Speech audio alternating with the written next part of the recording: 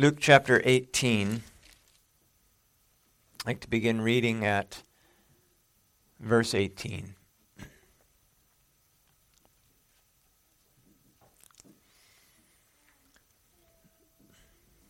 Now a certain ruler asked him, saying, "Good teacher, what shall I do to inherit eternal life?" So Jesus said to him, "Why do you call me good? No one is good but one, that is God. You know the commandments. Do not commit adultery, do not murder, do not steal, do not bear false witness, and honor your father and mother." And he said, "All these things I have done from my youth." But when Jesus heard these things, he said to him, "You still lack one thing. Sell all that you have and distribute to the poor, and you will have treasure in heaven, and come and follow me." But when he heard this, he became very sorrowful, for he was very rich.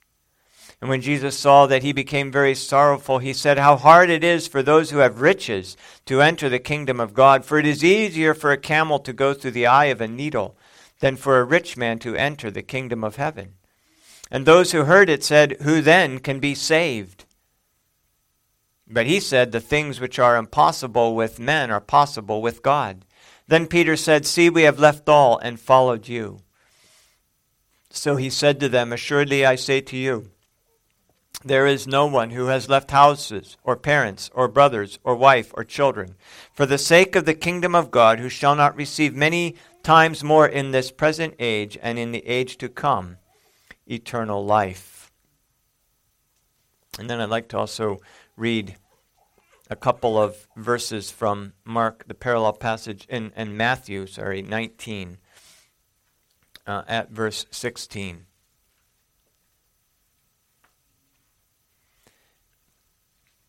"Now behold, one came and said to him, 'Good teacher, what good thing shall I do that I may inherit eternal life?' So he said to him, 'Why do you call me good? No one is good but one, that is God. But if you want to enter into life, keep his commandments.' And he said to him, 'Which ones?' And Jesus said, 'You shall not murder, you shall not commit adultery, you shall not steal, you shall not bear false witness. Honor your father and mother,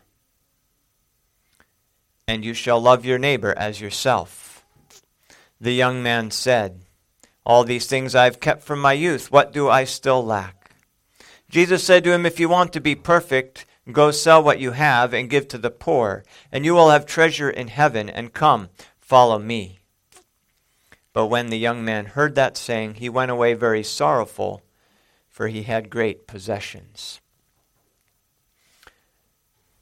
May Jehovah bring his judgments of old to mind and comfort us in them. Heavenly Father, your word is true, though every man be a liar. We ask this morning that you might impress upon us the truth of your word, that you might do so in the power of the Holy Spirit, with much conviction and assurance. And I ask that you would sanctify my sinful lips and preserve me from error. In Jesus' name I pray. Amen.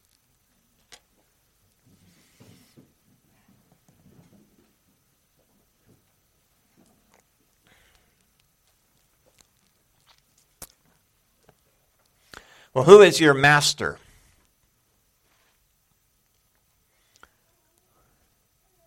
Who is your master? If you're new to church, your first thought might be, well, no one. I'm not a slave. No one owns me.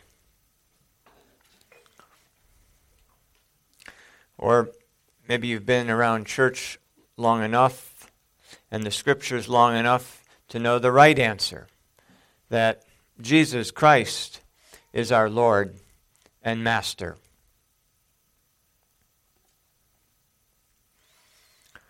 Well, Jesus goes far beyond simply asking this young man, "Who is your master?" He demonstrates to this young man in a way that's evident to everybody standing there, in a way that's also evident to the young man himself. Everyone who witnessed this exchange. Jesus demonstrated who this young man's master was. And it's not Jesus Christ. This story, this account, Luke puts right after the parable of the publican and the Pharisee and the account of the little children that were brought to Jesus, because this account, this event, this interchange between Jesus and this rich young ruler and these other two accounts all teach the same lesson, that we are helpless, that we, in our own strength and our own ability, are helpless to earn our own salvation. The children were brought to Christ as helpless babies. They were able to do nothing. They were able to contribute nothing. The publican who went to his house justified came knowing that he wasn't worthy to earn God's favor. And he simply cast himself upon the mercy of God. God, be merciful to me, a sinner, he cried. And Jesus said that this one, and not the other one, not the one who praised himself, who thought that he could do something and had done something good for the Lord, is the publican, the one who cast himself on the mercy of God, who knew he had done nothing worthy, that went home justified. And so this young man comes to Jesus with a problem. He had a problem. He was going to die. It's a universal problem. It's one we all have. It's one that we are all aware of. Sometimes painfully aware of our problem, that we are going to die, and we are dying. But he wanted to live, this rich young man. And being a rich young man, a wealthy man, he was used, and a ruler, he was used to getting what he wanted. He was used to being able to buy whatever he lacked, or to pay somebody to do what he might not in his own body be able to do. He had money, and money can solve a lot of problems. But he needed to know what to do. He needed to know what to buy. And so he went to Jesus. And he asked, "What must I do? What must I do to inherit eternal life?"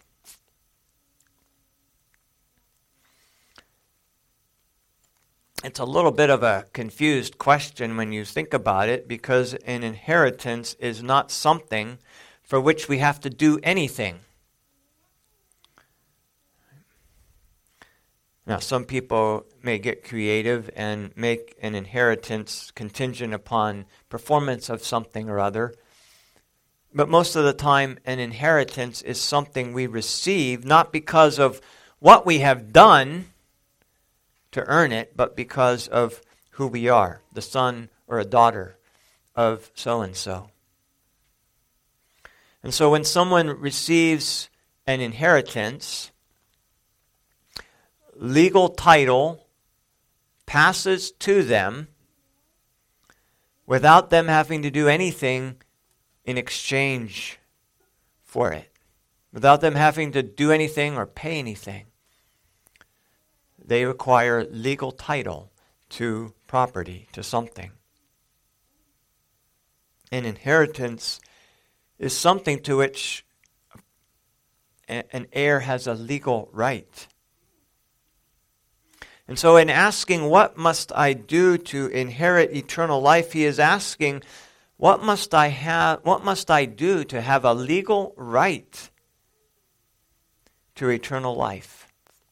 What must I do to have a legal right to eternal life?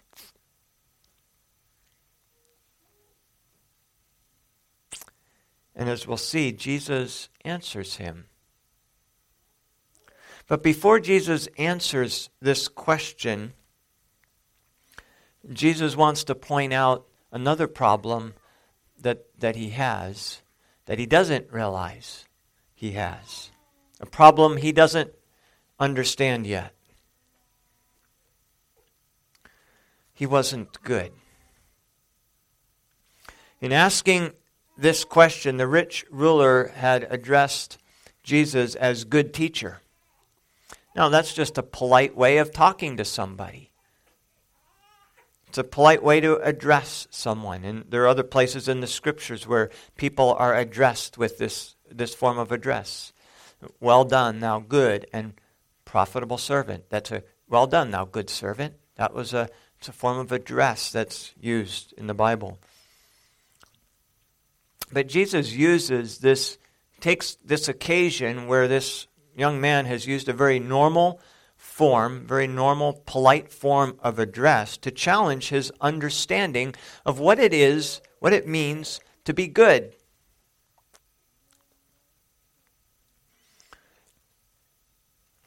What does it mean to be good?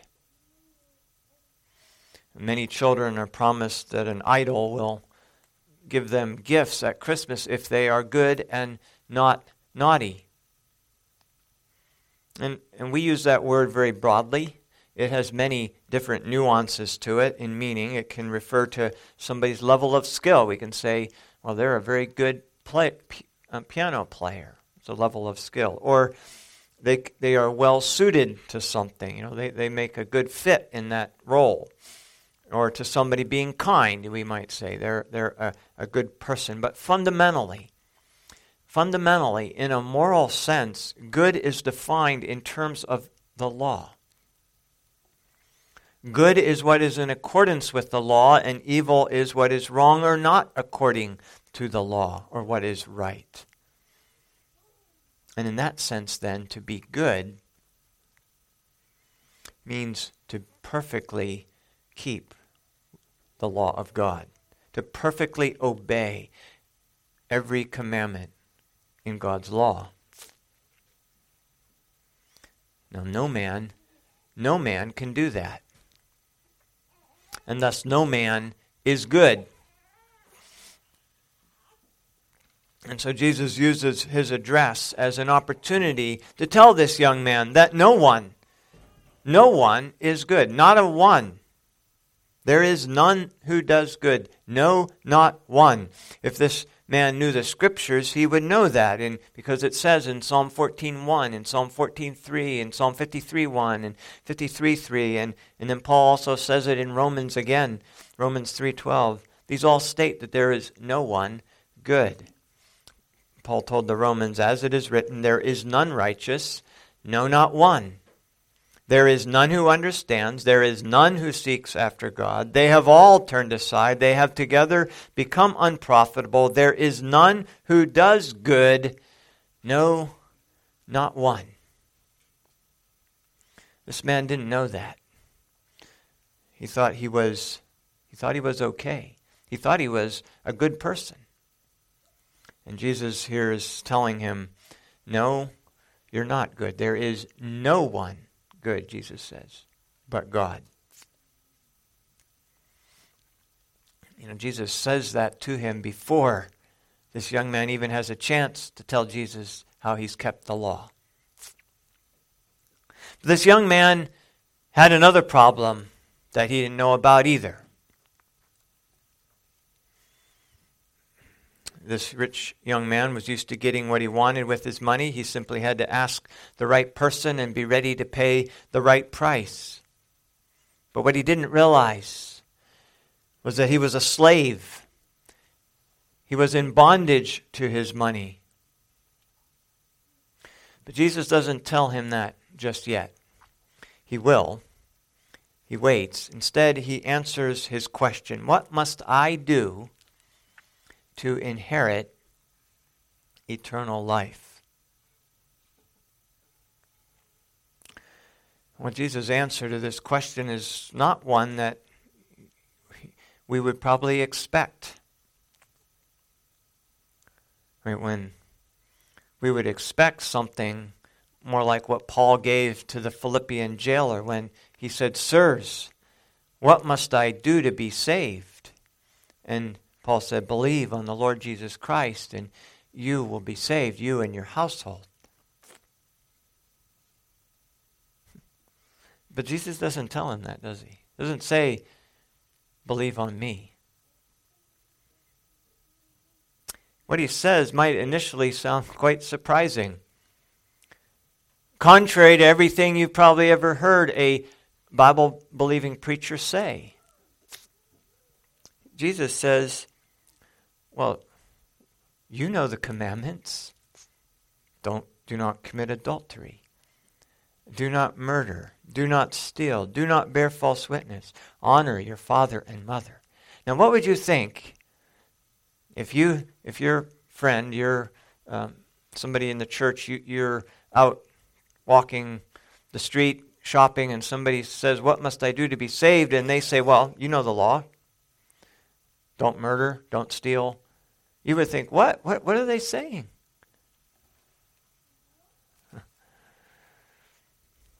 Mark adds to that list, do not defraud.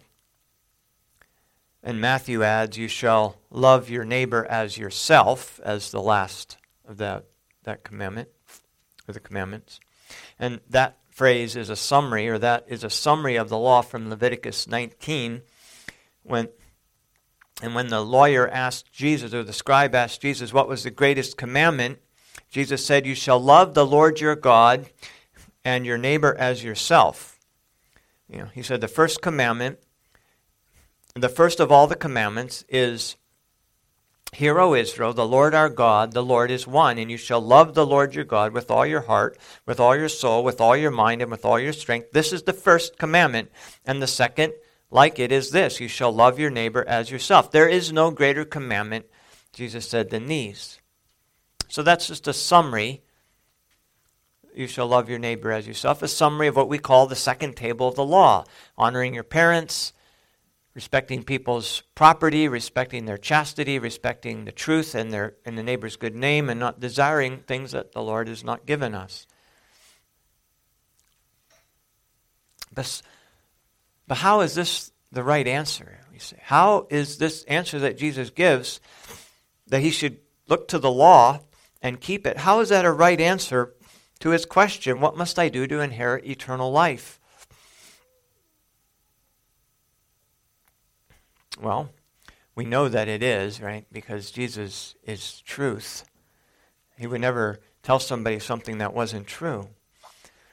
Well, it's right because God had promised to Adam eternal life if he did not disobey God. But God also promised him that in the day that he disobeyed God, in the day that he disobeyed God, he would die. We call that the covenant of works. Remember, covenant is just the word the Scripture uses to describe God's relationship to us. In the covenant of works that God made with Adam, and he made it with Adam as a federal representative, as a federal head, as a representative of all the human race. And in that covenant with Adam and all his posterity were promised eternal life if he perfectly obeyed the law of God. But in the day that he disobeyed God, he would die. We call it the covenant of works because life is earned by obedience or by the works of Adam. Life was merited by works, by Adam's obedience.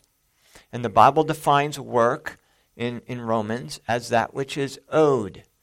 Work is that which is owed. Grace is that which is not owed. Work is that which is owed. Grace is that which is not owed. We call it unmerited, meaning not deserved, unmerited favor. And so it's called the covenant of works because God promised Adam that if he obeyed, he would have life. That was something that was owed to Adam if he obeyed on the condition of his obedience. And so it's a work. Now, did God have to make that promise? Absolutely not. The fact that God made that promise is certainly the grace of God. And so the covenant of works is not to say that God is not gracious or God did act toward Adam with grace. He did. God didn't have to give that covenant to Adam. He didn't have to promise him life upon the condition of obedience, but he did. And having made that promise, God obligated himself to give Adam life. God is able to obligate himself. He does. And when God obligates himself, then he is the sovereign, can obligate himself. And so Jesus is not misleading this young man and giving him a false answer. God told the Israelites in this very same thing in Leviticus 18, "You shall observe my judgments and keep my ordinances to walk in them. I am the Lord your God. You shall therefore keep my statutes and my judgments, which if a man does, he shall live by them. I am the Lord." You see, it is true. Only the pure in heart will see God. Only the righteous can come into God's presence. Only the can stand in the day of judgment. Hebrews 12 says, "Pursue peace with all people and holiness, without which no one will see the Lord." Without holiness, no one will see the Lord. Only those who perfectly obey the law of God have eternal life. The man asked, "What must I do in order for me to have a legal right to eternal life?" And Jesus answered his question exactly according to the Word of God. If you want to have a legal right to eternal life, then you must perfectly keep the law of God. If you want to have a legal right to eternal life, then you must perfectly keep the law of God. It's the only way that anyone can have a legal right to eternal life.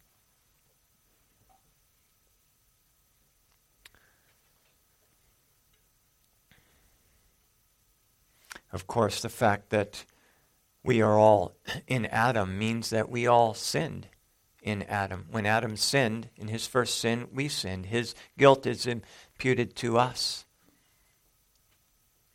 And also the corruption of our nature as well. But the problem that Jesus has stated is that there is no one who can perfectly obey the commandments of God. None. Jesus said there is no one good. No, not one. Not even you or I or this and not this rich young man. And that is why Jesus Christ came to the earth.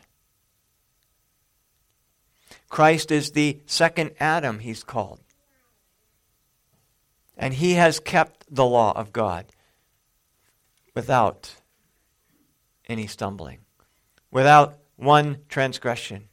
In his thoughts, in his words, or in anything that he did, he has perfectly, and completely kept every commandment in God's law. And he's done that as the second Adam, as our federal head, as our representative. And this is called the covenant of grace. Because in the covenant of grace, Jesus Christ has made an agreement with the Father that he would keep the law of God in our place and that he would die in our place to pay the penalty of our sins, of our failure to keep the law of God. and that all those who believe in him and rest in his righteousness, in his obedience, and not in their own, would be saved. We call that the covenant of grace because we have no legal right to that salvation. We have done nothing, we haven't earned it. It's unmerited. It's given to us without us owing it, being owed it.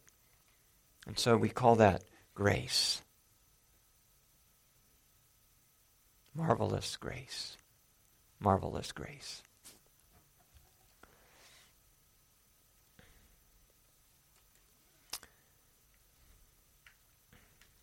It's not because we call it the covenant of grace. It's not because there are no works in the covenant of grace. It's because the work is done by God and not man. It's done by the God-man. You see, it's still true that without holiness, no one will see the Lord.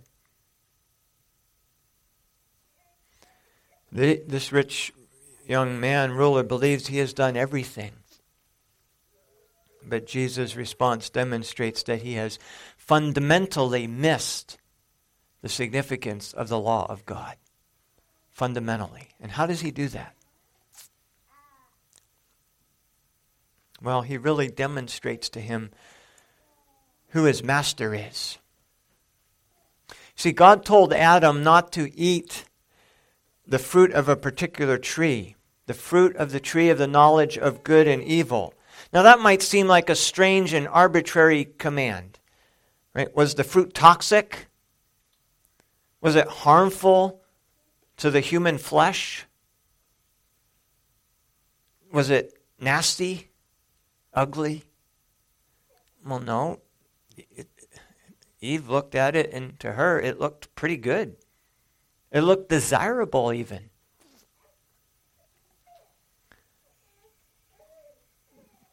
God didn't give this command because this fruit was somehow toxic. The issue was not, is this fruit toxic to you? The issue was, who's your master? Who's Lord of your life? Who are you serving?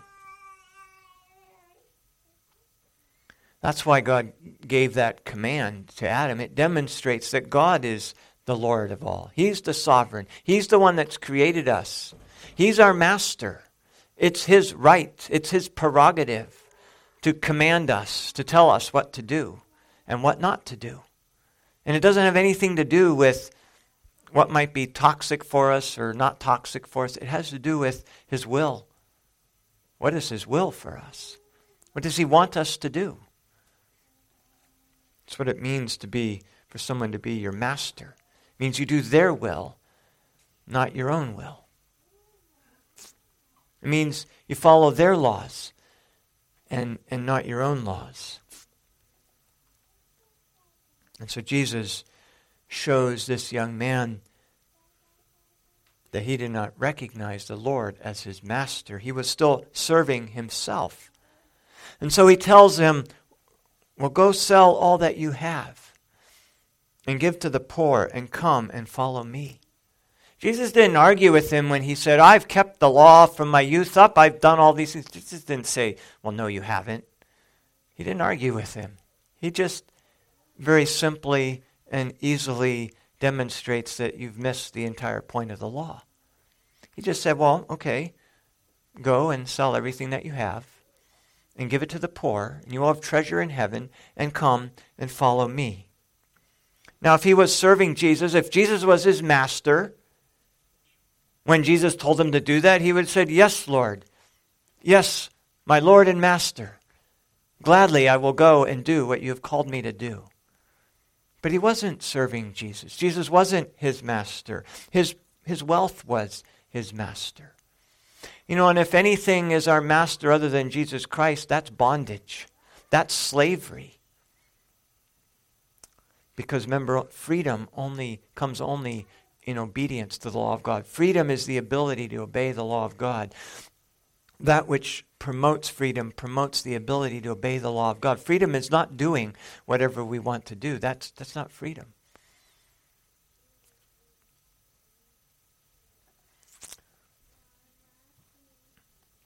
When Job lost all his possessions, he lost everything too. He even lost his family. He said, "The Lord gives and the Lord takes away. Blessed be the name of the Lord." But this rich young man really wasn't keeping the law. Jesus wasn't his master. His possessions had mastery of him. And he would do whatever it took to keep his possessions.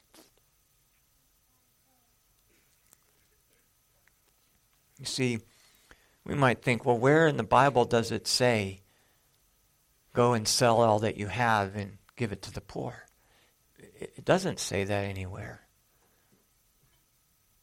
But that's what Jesus commanded him to do. And the law is God's will for us. And God doesn't ask the same thing from everyone. He just doesn't. Some people, Jesus may ask to suffer unjustly for his sake. Now, when we have the authority and the ability to rebuke injustice or to bring offenders to justice, we should do that. But there are many times when we don't have that ability or the authority to do so. Or we can only do it after a period of affliction. And so we patiently endure.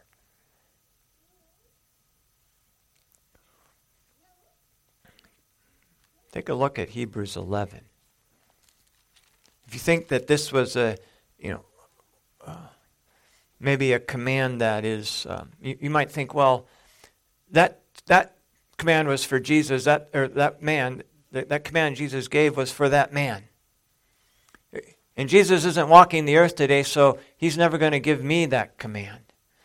We're safe. We'll never have to sell all that we have and give it to the poor.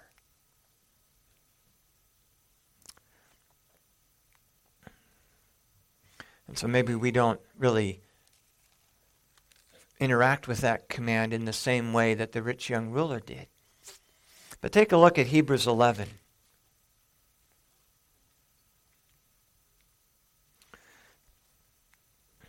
Verse 6 says that without faith it is impossible to please him. For he who comes to God must believe that he is, and that he is a rewarder of those who diligently seek him. And then it goes into a list of things that God has called people to do. Let's take a look at them. Noah was asked to build an ark. Doesn't say that anywhere. The Bible doesn't command, the law of God doesn't command everyone to build an ark. But God called Noah to do that. God told Noah to build that ark. And he built an ark in the middle of dry ground. A land that had never really seen rain. There was a mist, the earth was watered by. There's some way. And I'm sure people mocked him, building this huge boat on dry ground. And it was a huge boat. Even by today's standards, it was a big boat. Because he was moved with godly fear. By faith he did this. Because Jesus was his master. And when God said build an ark, he built an ark. By faith Abraham obeyed when he was called out of Ur of Chaldees. God came to Abraham, and this was the city of his family. This was where he was from. And God said, leave, go. And go to this other land, a foreign land that you don't own anything, you don't know anybody, you don't have any family there, because I'm going to give it as an inheritance to your descendants. That's not written in the law of God anywhere. Leave the land of your fathers and go to another strange land. But that's what God told Abraham to do. And Abraham did it by faith. By faith he obeyed. because Jesus was his master. And God was the Lord of his life. And if God said, Abraham, go, Abraham said, yes, Lord. He didn't know where he was going even. He went out not knowing where he was going. He didn't say, well, Lord, where am I go? Where should I go? I can't go until you tell me where. God said, go. He went. Jesus was his master.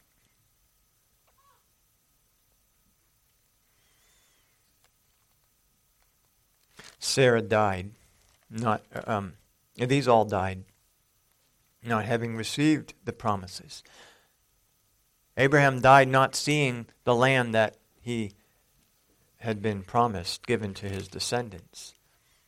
But he died in faith. God told Abraham, go sacrifice your son.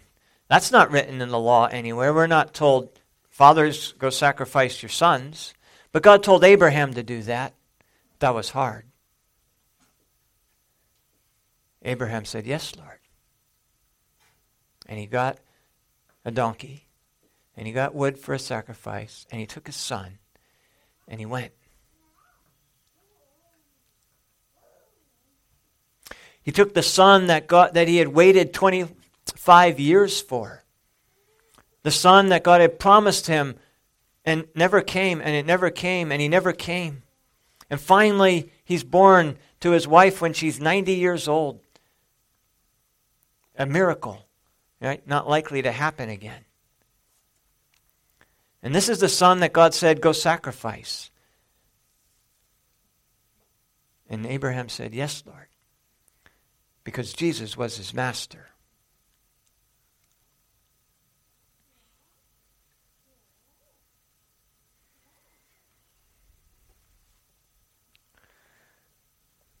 By faith, Moses, when he was of age, refused to be called the son of Pharaoh's daughter, choosing rather to suffer affliction with the people of God than to enjoy the passing pleasures of sin, esteeming the reproach of Christ greater riches than the treasure of Egypt, for he looked to the reward of everlasting life.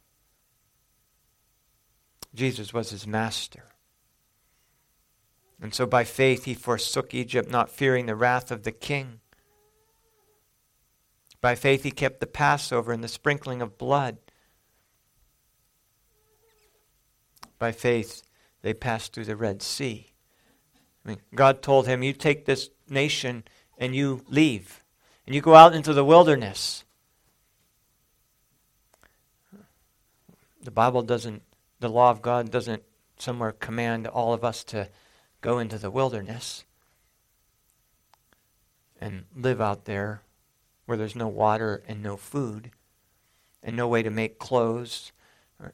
But God called Moses to lead Israel out there.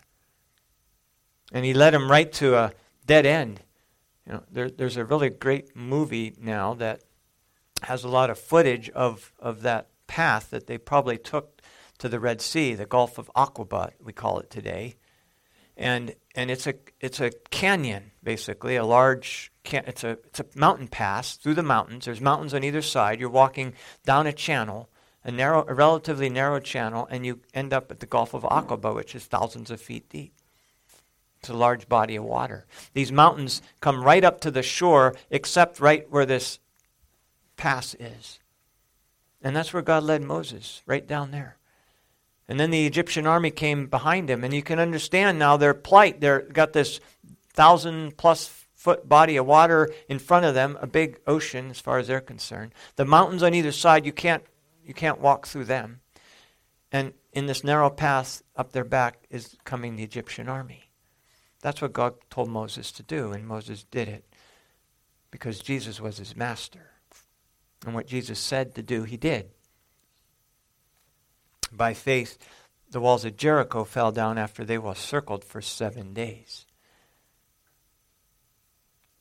By faith, the harlot Rahab did not perish. And what more shall I say? For time would fail me to tell of Gideon. What did God tell Gideon to do? He said, go knock down this idol that is prominent in your community. It's the God of your family. It's what you're worshiping. Go knock it down. And Gideon was rightfully troubled by that, and he ended up doing it at night when nobody could see it. But he did it. Samson, Jephthah, David, Samuel, the prophets, who through faith subdued kingdoms, worked righteousness, obtained promises, stopped the mouths of lions, quenched the violence of the fire, escaped the edge of the sword, out of weakness were made strong, became valiant in battle, turned to flight the armies of the aliens. Women received their life again. But others, God called them to be tortured, not accepting deliverance. Still others had trial of mockings and scourgings, yes, of chains and imprisonment. They were stoned because that's what God called them to do something that would get themselves stoned. They were sawn in two because they were obedient, because Jesus was their master, and they went where he called them. Chains and imprisonment. They were tempted. They were slain with the sword. They were wandered about in sheepskins and goatskins, being destitute, afflicted, tormented. Because Jesus called them to those things. And Jesus was their master. And when he called them, they said, "Yes, Lord." By faith. These were people of whom the world was not worthy. They wandered in deserts and mountains and dens and caves of the earth.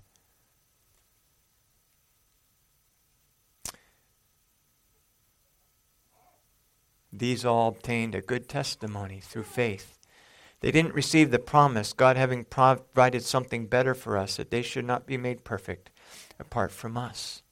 But these are people who by faith followed their master, Jesus. Whatever he called them to do.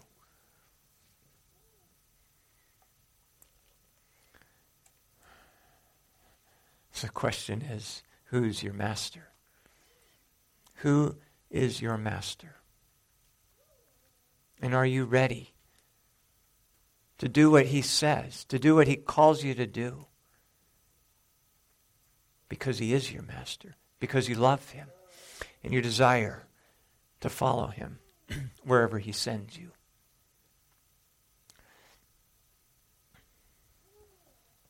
Let's pray.